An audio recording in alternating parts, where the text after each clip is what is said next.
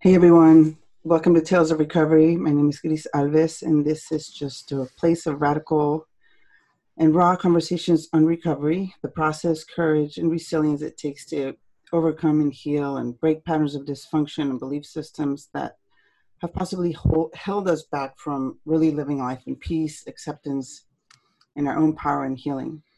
So, really, all the things that make us human and how we recover this or how we take back this one and only gift of life that we have. And my guest today is a super cool guy. Matt Bishop is a marriage and family therapist, right, Matt? Uh-huh.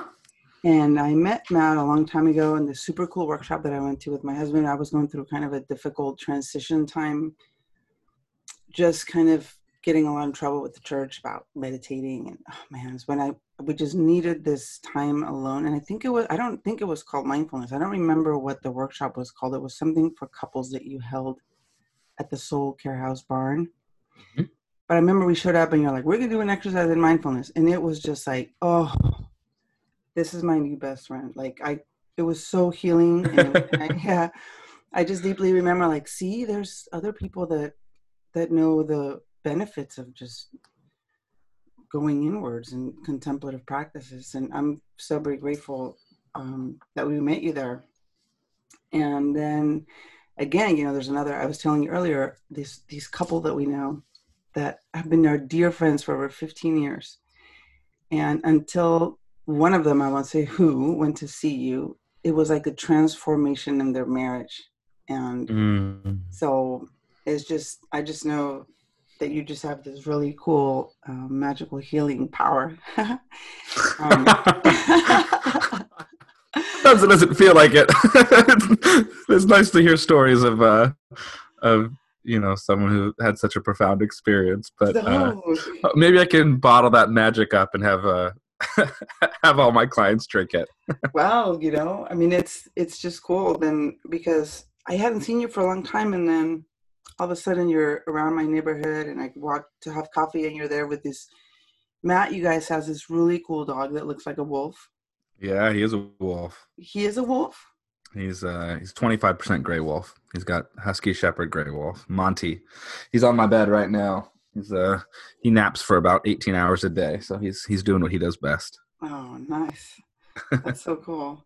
So Matt, tell us can you just want to just share with us how you got like your journey into becoming a therapist, or how it is that you got to this Yeah. Well, healing? first, yeah, thanks. Mhm. Thanks so much for having me on. It's a privilege to be here and to talk to all your listeners. So I was born and raised here in San Diego. As I grew up in the mean streets of La Jolla. um, so I'm a San Diego local. I've never left, and just grew up in the real talk. Like obviously, I was very privileged and blessed to grow up where I did, but a Mhm. lot of just image consciousness and expectations and just Yeah. a real performance culture that just kind of I tell people it's like a culture of perpetual lack. It's just like not enough, not enough, not enough, never good enough, never good enough grades, never good enough athletically or and things like that. And so I think um, like so many of us, we find our coping mechanisms and the ways in which we survive in those environments. So my coping mechanism that I found to just kind of escape from a lot of the anxiety and kind of pressures from I also grew up very religious as well. So Okay. small network of house churches who it was kind of cult-ish, not necessarily a cult. I wouldn't say that. I'm actually still dear friends with a lot of the people that went there, but the format of it, we'll say, is just very unconventional. And so there was a lot of spiritual and religious expectations put on me. I put spiritual not in the healthy sense of the word, but kind of esoteric, like high and lofty theology that a lot of the men were expected to understand and regurgitate and speak and pray and lead. And so I just felt like all these expectations Mhm. coming from a lot of different areas. And I'm not sure if you or your listeners are familiar with the Enneagram. Does that ring a Talk bell to about it, you? yeah. Yeah, I mean, I Uh, talk about it often. I don't know, but tell us about it. it's just a personality typing system. So I identify as a 3. It's called the achiever. So Mm, just early on, the pressure to perform and to excel and to be impressive was just all there. So my coping mechanism that I found when I was 12 years old was pornography, and it was just an easy out for me. And um, just mhm. parents had no idea about that was just high speed internet was just coming in, and so there wasn't really a lot of parents didn't really Mm, have any money, idea yeah. on how to kind of assess for that or see if that was they weren't even aware of it. And so I just developed what I would just call a pretty unhealthy relationship with my own sexuality, and um, um, at an early age. And so when I got to college, I had a really strong mentor who I was just open up with, and probably the first person in my life I could really be vulnerable with. And he had said, I think it'd be good for you to get some therapy. And at that point, I was in my 4th year at San Diego State. I was closer to failing out of school than I was graduating. Um, Pretty depressed.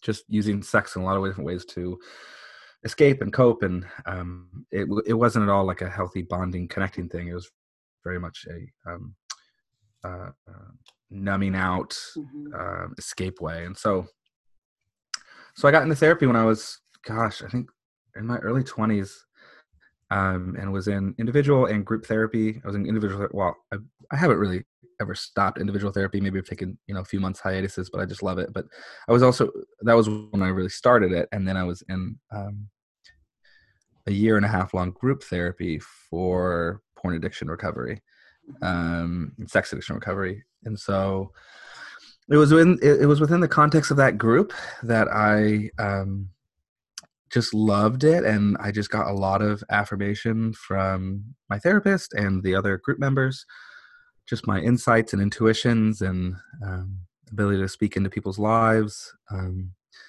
that people just really encouraged me to think about becoming a therapist. So I did. I switched my major to psychology, and took summer school classes, and through that group found so much healing and wholeness in my own life. And um, just kind of started the fast track to being a therapist. So worked a few years in the nonprofit, worked at the San Diego Rescue Mission. It's a homeless shelter downtown. Ran a department there, and then transitioned into private practice about 4.5 years ago.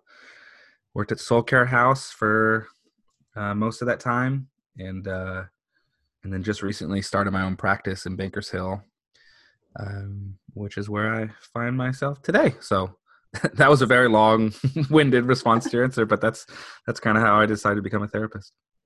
Yeah, no, it's interesting how most of the time what it's like you teach what you need, right? What's working for you. So that's just really cool that you took that in. I mean, I'm really grateful that you became a therapist. Oh, me So too. I don't know. I was a kinesiology major. I was doing sports medicine, and it would have been a terrible fit. I was terrible at anatomy. So, so I'm glad that I switched for myself too. okay, can I ask you how did because I'm assuming, I have my own coping mechanisms kind of, and it's interesting that you mentioned this whole perpetual lack thing because, I was for a long time addicted to just drinking and drugs and drinking and drugs. And my parents would Hmm. always say, or like my grandparents, the shaming thing was like, you have everything. How could you Mm, do this? Like you're not like this or that. And I'm like, well, but this word perpetual lack yeah. is so profound because it was a constant like, well, what else am I supposed to do to be more perfect? Or, there's like a constant emptiness. Um, Yeah. did that ever, I tie my addiction life a lot to, well, first of all, it just clicked what you said, perpetual lack, but also a lot of it to the shaming that I got just from the family, but also from my like kind of like religious background. Sure. Can we hear a little bit about yours? Like, what was that like? I'm assuming it's even more hard when, On top of it all, you have this religious shame of like, ooh, that's a sin. Yeah, You yeah, know? yeah. I think I think it's so easy from particularly older generations who have lived through so many challenges to just their basic way of life, right? So, like, if I think of my grandparents being through World War II and the Great Depression, and then raising my parents with that perspective, they were so thankful just to have safety and security and a job and an income. And so I don't blame them for having that perspective because for so long that was in question. Like, are we going to win this war? Are we ever going to get out of this crazy impoverishment of our country? Mm-hmm. But I think that um, so when you grow up with those things and we take them and we just have them, we actually are looking for like love and belonging beyond them. And so like, you know, checking all the boxes of having a roof over your head and food to eat and, getting to go on vacations or whatever, having a somewhat put together life is nice, but it's not like that's all the human soul needs, right? We need to know that we are loved, that we belong, that we're safe, that emotionally safe, that and I think that my parents, my grandparents didn't have those luxuries of being able to consider those things as even options. I mean, even in um, even in what you look for in a partner these days, it used to be, you know, if you're a woman, find yourself who's a man who's a nice man and can provide a living for you and isn't mean to you, um, and then you can raise kids with, and now as women are becoming more self-sufficient, it's like, no, I want someone I can connect with, right? I want someone I can bond with. I want someone who I'm in love with. I want someone who treats me well. Like, and so I think the same is true for just generationally. It's that we who maybe have grown up with not having to worry. Although I suppose the season that we're in the world now, some of those worries are coming back about the Now economy that and things like we're, that. But yeah, yeah, but I think if you grow up in them, we get the privilege of standing on those shoulders and say, thank you so much for providing this living for me. And as humans evolve, we like, as kind of the outside needs are met of food and water and a roof overhead and education. It's like now we get to focus our attention inside of what does my heart need? What does my mind need? Do I belong? Um, so I try to let go of resentment for um, my parents or that older generation because they were doing the best they can and their focus was on different things. Now, having said that, yes, growing up in a very image conscious culture where it wasn't enough just to do well, you had to stand out and excel, and that culture of perpetual lack. I said, yeah, just the idea that accomplishing something isn't what I'd say. It just got me to zero. Like it just got me to neutral to accomplish something. It wasn't like there was any like celebratory or like we're so proud of you, or it was just like that is what it's expecting of you. And then until you do that again in some ways, whether it's athletically, academically, religiously, you're just always playing catch up to get back to just being okay. And so I think that just what that does to the psyche, to the mind, to the heart, people need a way to escape that, to to numb out. Like, and when I meet with clients, it's like, let's talk about why, who are in recovery, specifically early on in recovery. It's like, hey, like before we completely demonize this thing that, let's be honest, for the most part has ruined, a lot of things in life, but let's also honor its function of like, this was here for a reason. yeah, You went to drugs, you went to sex, you went to gambling, you went to spending, you went to eating disorders. Like, there's good reason for it. this was the best way you knew how to cope with the stuff, and let's find you some a better way of being, that isn't have that where you can cope in, you can feel proud of yourself. And um, but before we move on to just demonize and say, oh, it's awful, it's awful, it's awful, let's kind of honor its function, that maybe you really needed it for a long time. Yeah, I think a lot of us, or maybe we're just not aware of even why we went to this. Now we're demonizing it without looking into this awareness that you're talking about. Like, why did we seek for this protection to begin with? You know, because I see it like a protection of a lot of people call it numbing, but I also think it's like, well, it's the only way I can protect myself from this pain. Mm-hmm. Um, so okay, can you? Okay, so say some of our listeners are here and they're like, okay, I want to do this.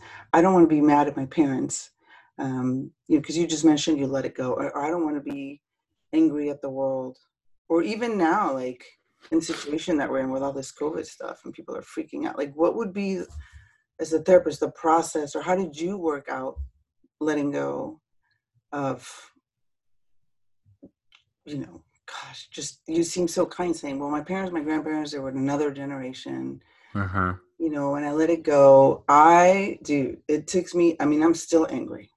Yeah, yeah, My yeah. mom just passed away, and it just was like 2 years of this amazing deep work of forgiveness and this and that. But you know, how do you walk through this? Like, how do you, or I mean, how do you walk through your clients through this? What's the process of healing for? Sure. You know? Yeah, I think well, let me say I'm definitely not a completed work.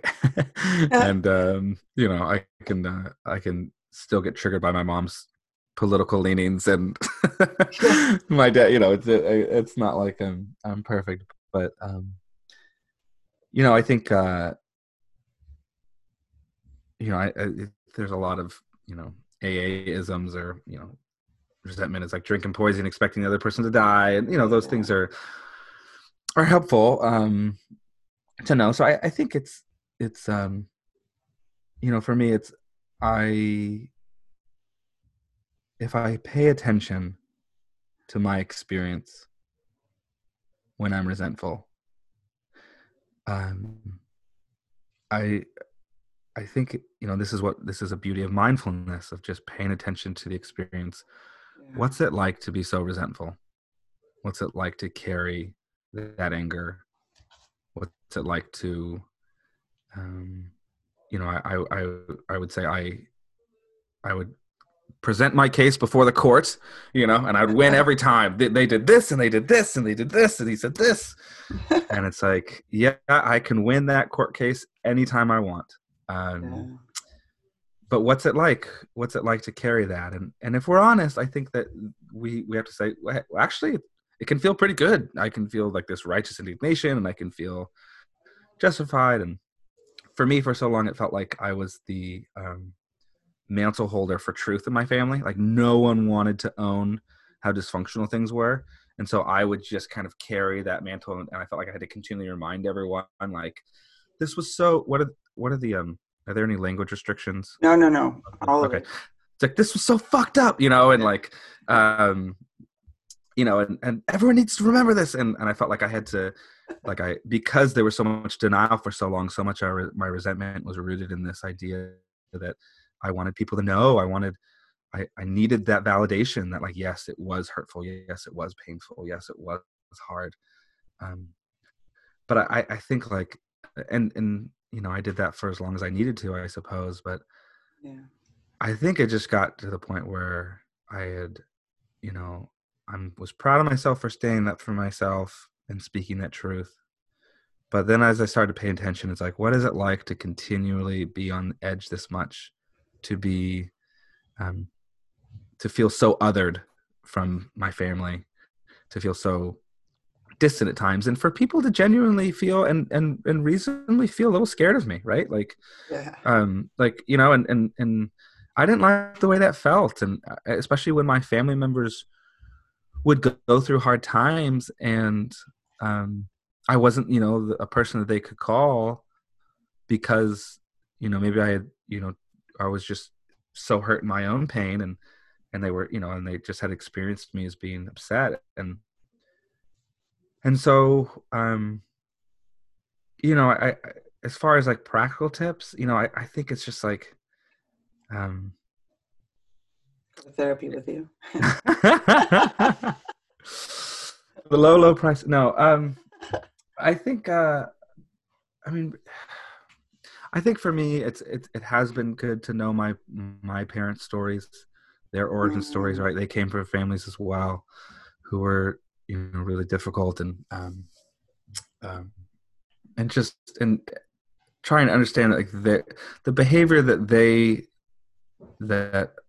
did that I was so hurt by was just them dealing with their own pain. And um and I get the privilege of kind of being like resetting that trajectory in my family, right? Like I get to say, yeah, this stops with me. Like my kids are not going to experience that same madness. And that's beautiful. Like I'm so thankful that I get to be that, if you look at like the timeline of family, past, present, and future, and maybe like there's arrows of trajectory to it. Like I get to say the dot that represents me, that there was like a big uptick in terms of like overall health and wellness. And so in that way it's a privilege. And so, yeah, I mean, deep breathing for me is always helpful, and it sounds so woo-woo, but it's just like just connecting with my breath, letting it go, giving my parents permission to be human, not asking them, grieving the loss that like they're never gonna be, yeah, they're never gonna be fully what I've wanted, but I can still, and once I kind of grieve that and let go of that, I can accept them for who they are and be thankful for who they are. But it's a work in progress. By no means do I feel like I've arrived. yeah. It's like I'm thinking right now as I hear your words, they're landing. Like I feel okay. So you said like your parents have these expectations, and we just can't meet. I just could never meet their standards, or there's always more. Like you mentioned, no matter what you did, it's like, well, yeah, you're supposed to do that. This is like what you're supposed to do. I think a lot of, or what I'm sort of just understanding by listening to your words is that those same expectations, I place them on my parents. Like I expect you to be this person that understands my pain, and I expect you to be this perfect mother, like the cartoon or the TV show or whatever. And I expect you, and honestly, there's just no, kind of like it goes back both ways. I guess.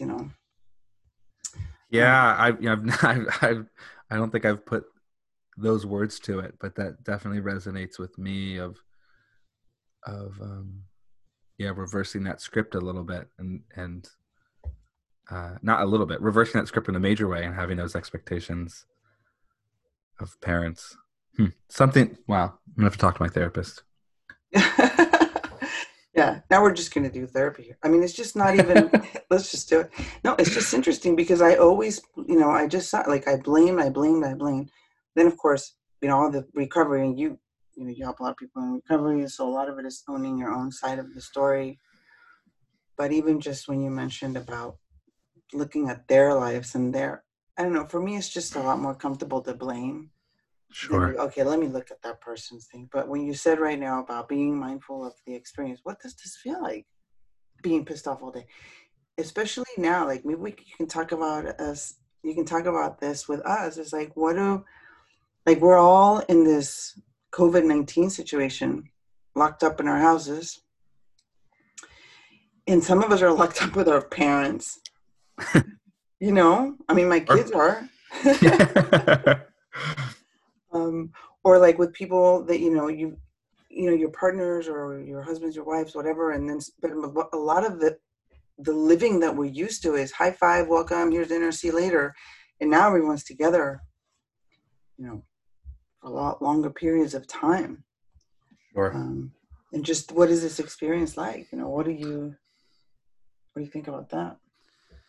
Yeah, I tell.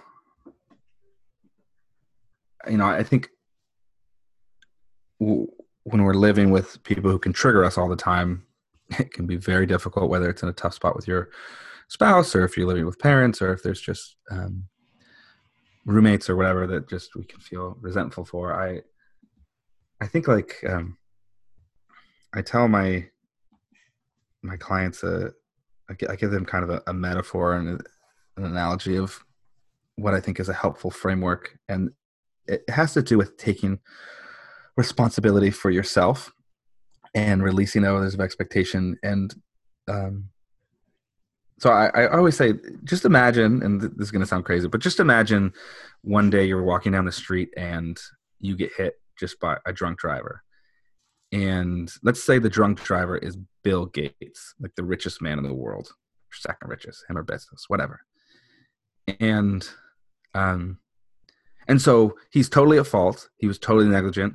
And so he has infinite resources. Like, you are seeing the best doctor. You are seeing the best physical therapist. You have the highest treatment in the world. Every advanced thing imaginable is given to you in order to recover. It doesn't matter how many resources this other person has. At the end of the day, and this is unfair, you are responsible for your own physical therapy. He can't do the physical. Bill Gates cannot do the physical therapy for you. And even though he ran you over. Even though he ran you over, he can pay you all his money. He can't do the physical. Only you can do the exercises.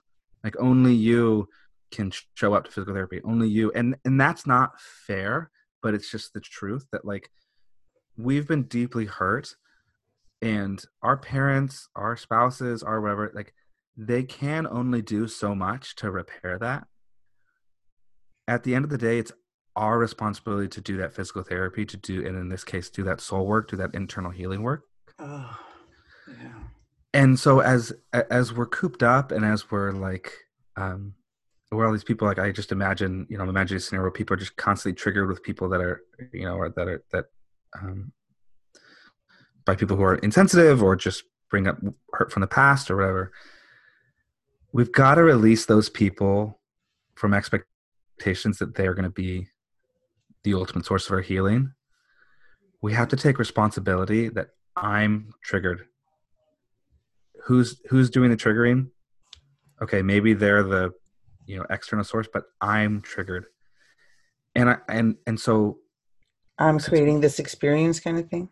I'm at least participating in it, right? And even if it's just kind of like an internal thing, right? And so I think, like, this season of quarantine and social distancing is really difficult, and I think a lot of us are, there's like this baseline anxiety that I feel like we're all experiencing. Like 0 to 10, if you're an anxious person, if you were a 4, maybe now you're like a 6. If you're 0, you're not a 2. I think everyone's kind of have an uptick. Yeah. But there's also tremendous opportunity in this for us to tend to the areas of our life where we do feel triggered, where we do feel not our best selves.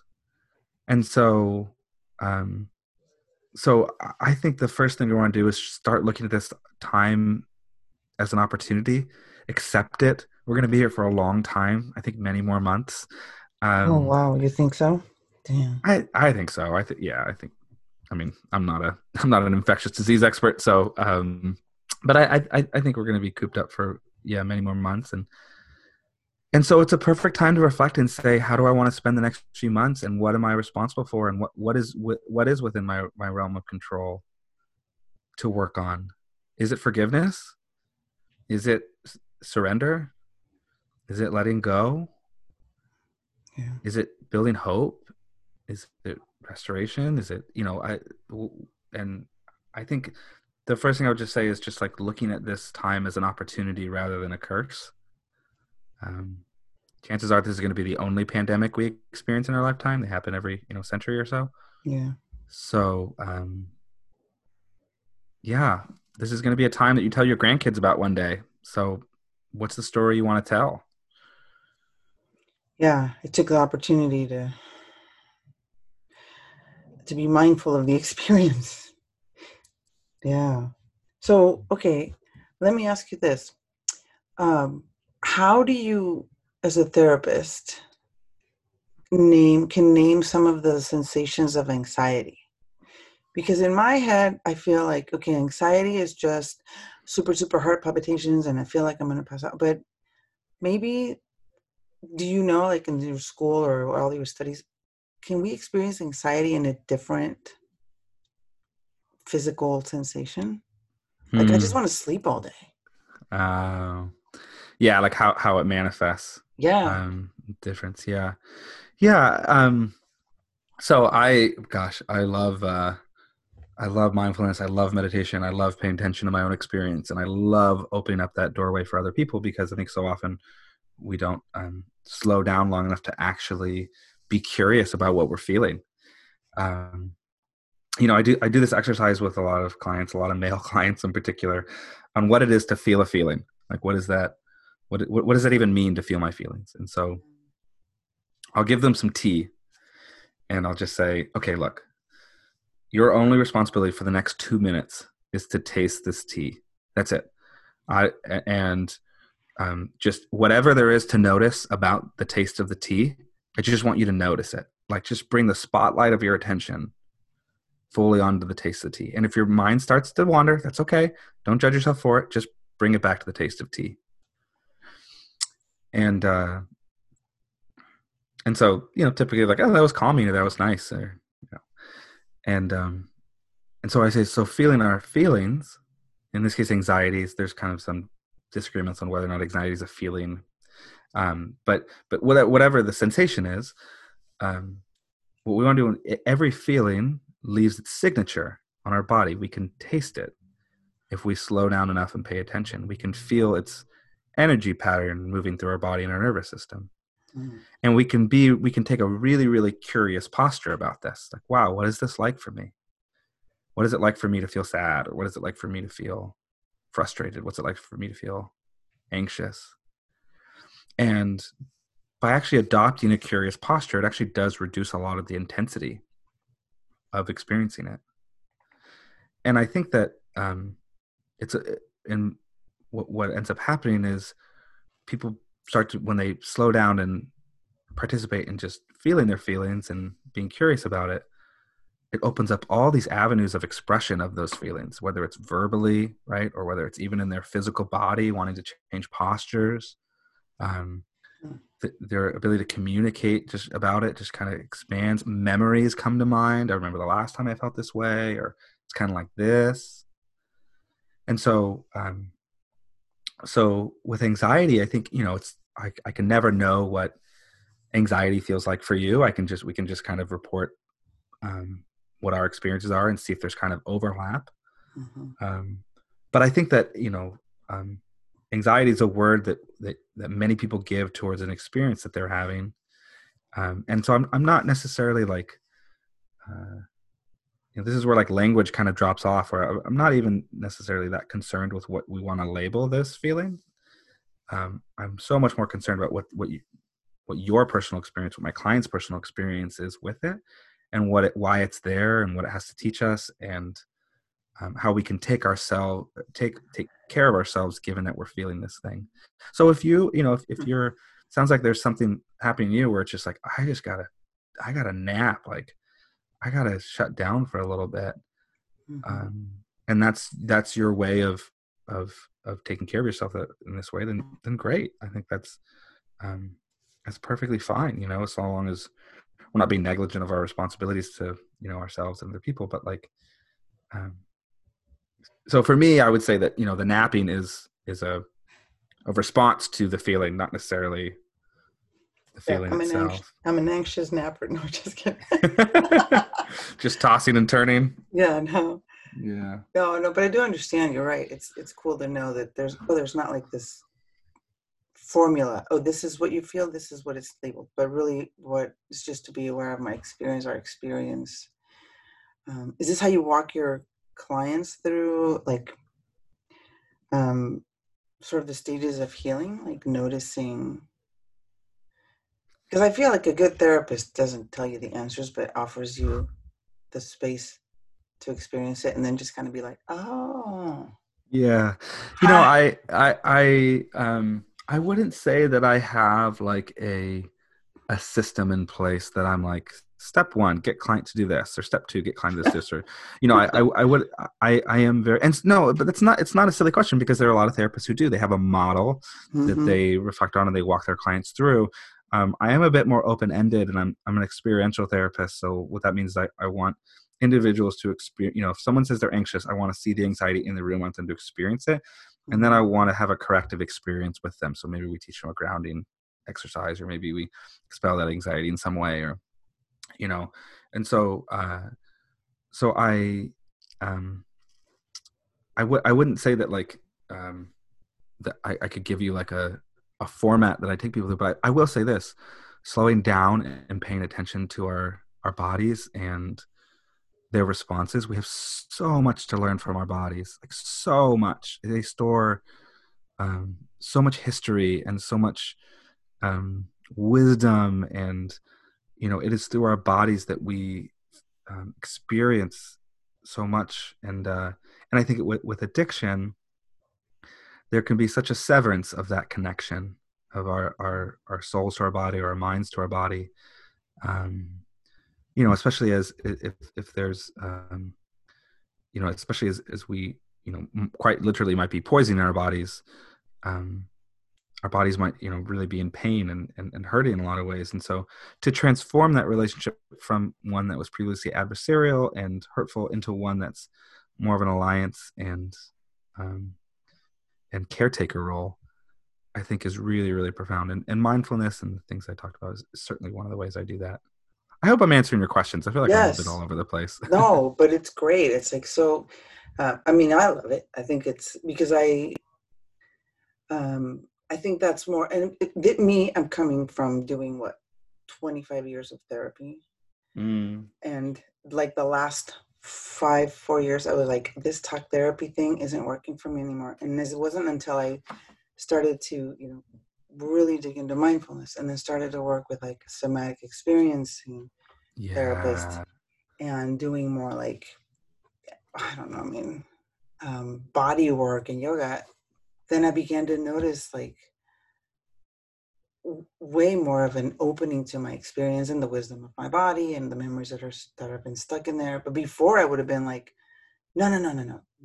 We need to work this out in the brain. Like, I need to have a formula.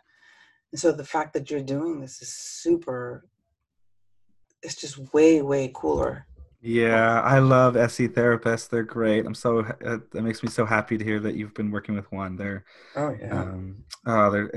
It is I actually do think that in like 50 years, I think that or however many years, I think that every therapist will learn a major component of the somatic experience, the nervous system, the polyvagal nerve, like all these things. I think it's quite essential. We can't just spend all the time in our brains analyzing and trying to figure things out and providing more insight.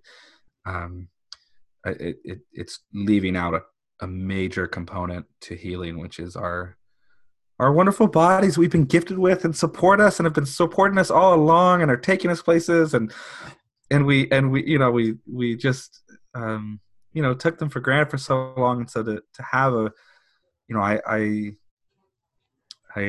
try to, my kind of current relationship with my body is just that one of like caretaker. Like, I want to take care of you. I want you to be healthy. I want you to feel good. I want you to thrive and to feel safe and to get enough sleep and to get enough to eat right, to those Yeah. things. It's so, so important. And I think that there's, especially as going back to the parenting thing, like if we did grow up with parents who maybe neglected us in some way, taking care of our bodies can be such a restorative, healing part of that, of like the ways that I always wanted to be tended to and cared for and loved and considered. Like, I get to kind of do that to myself. Like, I get to say, I'm going to go to bed early because I need my sleep, or I'm going to eat this healthy meal because it's good for me. Like, I get to kind of to direct that loving energy towards my body that I so wish it experienced all growing up. So Yeah.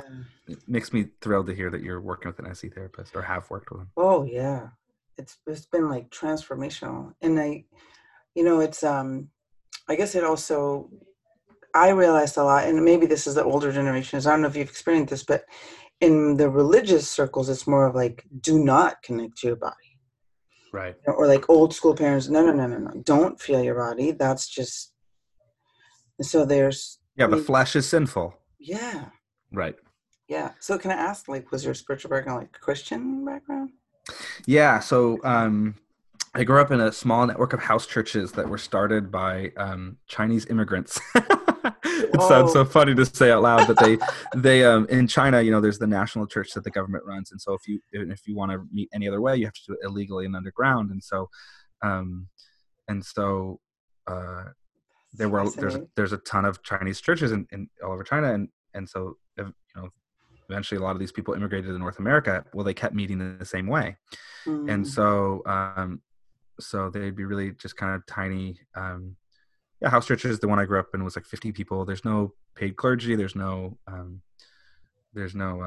like formal structure, but there is a structure for sure. And that was, the men may call all the shots and the women go to prayer meeting and can pray about it, but the men make decisions and people take turns preaching. And so it was expected of me that I learned how to do that. And so, um, but there certainly wasn't an ounce of, and in some ways I am very, grateful, because in those churches there was a real reverence and respect for sacred text, for communion, for things. And so I always felt like there was this thing that's so much bigger than myself that I get to participate in. right. Now the language and the verbiage and the belief systems, I think um, I've moved on from, but I am really grateful that it did teach me how to like sit in respect and in reverence. And in my own contemplative practices now, I find that it's a very similar feeling. And so, um, but yeah, the beliefs along with those practices, certainly many of them were damaging. And, um, we, uh, yeah, a lot of sexual shame, a lot of, Yeah. yeah, all the things, All the things. the Definitely living in the separate. world, what was sinful, the Simpsons were sinful, everything was sinful, everything was of the world, Pokemon was the devil. the Pokemon, the Democrats are evil, all the crazy stuff. So, Yeah. so I got a fair share of that. But I think, you know, part of my process, and when I really see growth in my clients, it is such a big marker of growth and healing is the ability to hold complexity and not go into all or nothing thinking. And I Mm-hmm. think what we're, especially early on when we're angry and we're just not ready to let go of that resentment, and it's still, there's still some purpose for it. It can be difficult to look back on our past and say, my parents, as flawed as they were, and I don't even like this saying, but I'll say it, they were doing the best they could.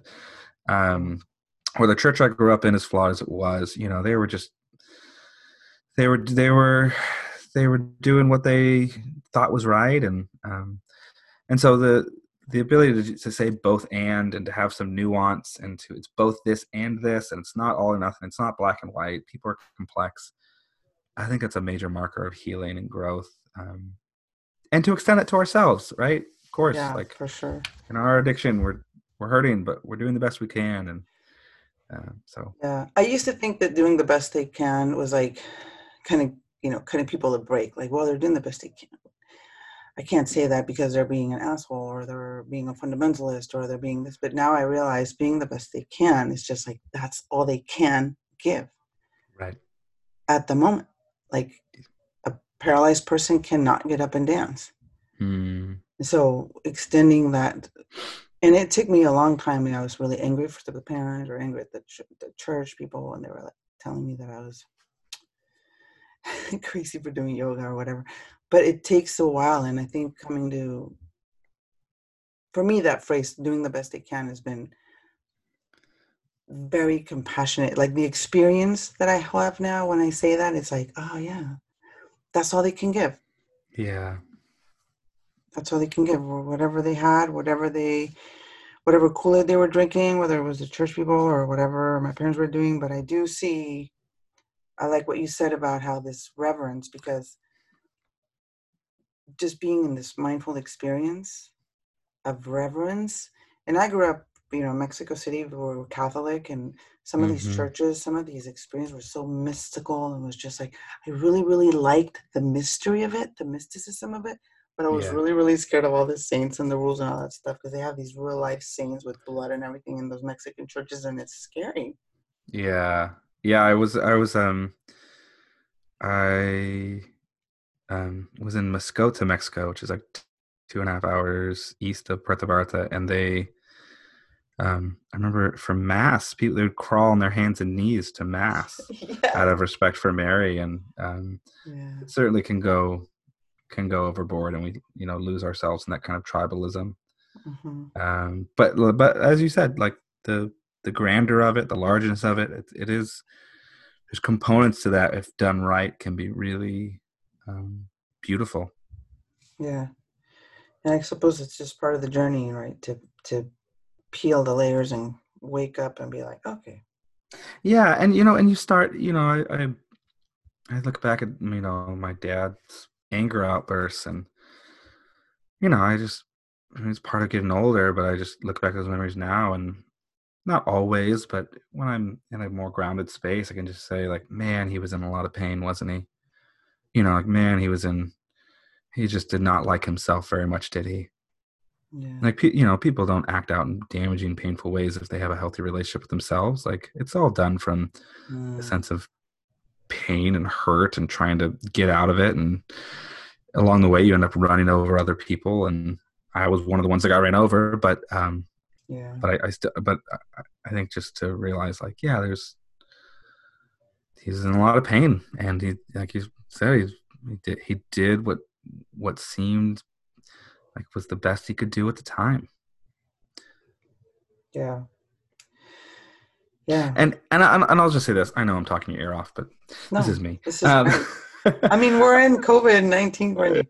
What Let's else are we talk. gonna do? And I'll also say this. It is like for anyone that's listening that's like just not there yet. Like, or I don't even say not there yet. It's just not there. Like, that's okay. Like with my clients, like I will have them write "fuck you" letters all the time of just, dear dad, you son of a bitch, and just go at it, right? And just let that kid who was never able to be heard speak, or let that part, Yeah. or to your ex-wife, or to your ex-husband, or to the bully growing up, or whoever it was, right? It's like stand up for yourself. Have a healthy expression of anger that says what you did was wrong and it is not okay, and I demand that I be treated differently from now on.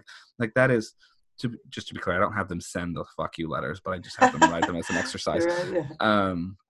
And so part of the both and is saying like, yeah, it's okay to feel that anger too. I just think there's a healthy expression of anger, and then there's resentment, bitterness that ends up kind of corroding inside of us. And so I'm all about the healthy expression of anger, Yeah. that says the way you treated me was not okay and I deserve more than that. That's a beautiful thing. Yeah. So that's cool to know. Like, it's a process. It takes time. It takes work. Maybe we can all write "fuck you" COVID letters. We can, yeah. So then I have people. You got to write the "fuck you" letter first, and then when you feel like that's all Expressed you've out. read that, expressed out, and read that, then we say, "Dear Dad, all I ever wanted from you was," and we Oh, and then we write that letter. yeah. And so, but we've got to get the anger out first. We've got to feel heard. We've got to feel stood up for it. We stood up for ourselves. We got to feel validated in that anger, and then when that's really um, settled, we write the "all I ever really wanted from you was" letter. And I think it's important that you mentioned that you write these FU letters because a lot of us feel like this, um, like you have to, like this, like it's just wrong to say that to your parents, Hmm. right? Like, I can't. And well, yeah, you can. It's fine because don't worry. Afterwards, you'll write the "I only wish I had had this from you" letter. It's just Right. an exercise to process the pain and Yeah, and sometimes it's a journey to get there for sure. And I have clients, and some people have a wonderful relationship with their parents. I'm not saying it's always gonna be this relationship, or whoever, but whoever is the person, whoever it is, whoever it situation, is. the Yeah. disease, the experience, whatever. Yeah. Right. Yeah, and I think what I tell people is that, like, and I alluded to this earlier, but like anger is just a healthy response that identifies that the way I was treated was in violation of boundaries that I've set up, right? Like this is, we all kind of have this is how I deserve to be treated. Mm. And when someone crosses that line, our anger should activate. It expresses to other people, hey, that's not okay. I need you to look at what you just did and not cross that boundary again. And for people who struggle with that, there might be an invitation for them to really get in touch with their anger. And I would oftentimes, there's a low view of the self. Like, I'm not worth defending. I'm not worth standing up for. I'm not worth, Oh. I'm not worth being defended. And so anger can be a really beautiful cue of self-love, of like, no. That I actually love myself too much to watch myself be bullied like that, or to have watched myself be bullied like that. I would never let a friend be treated that way. Right. And I'm going to have that same respect for myself. That is so awesome. I can't, it's like, you have to say that again. So anger is like this beautiful protection kind of thing. Like yeah, of course. And it's our cue that someone has crossed a boundary, right? That the way that we've been treated is not okay. Yeah. And so, and now for people who struggle with anger and get angry at different, maybe in ways that they shouldn't be, maybe in traffic or whatever,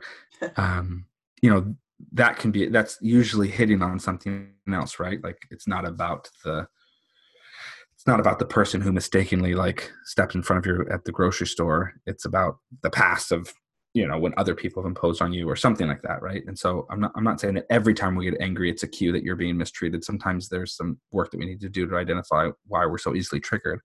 But in the context of what you said earlier, where people feel maybe resistant towards getting angry at their parents or whoever, I would just say, like, anger can be like a real healthy, it's the most obvious defense mechanism we have, right? It's literally a defense. Like, no, do not do that. Do not treat me like that, right?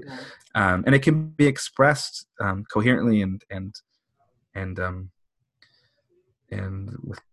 with tact, so it's not rage, it's not bitterness, it's just, it's anger. I'm angry.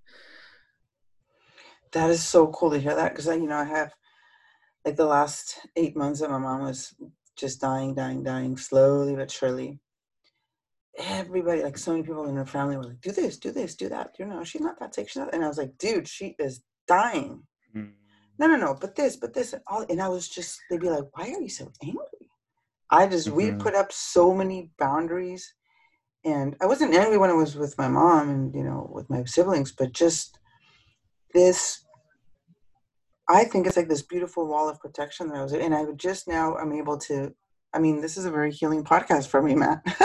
I'm recovering right here. No, because people will be like, how come she's so angry? Because I'm loving myself and I'm not taking anybody else's, bullshit anymore. From since I was a little girl. And here we are now, and my mom is dying. And it was just, we ended up having these boundaries that held space for such a cool, supernaturally mystical, spiritual, mindful experience of goodbye.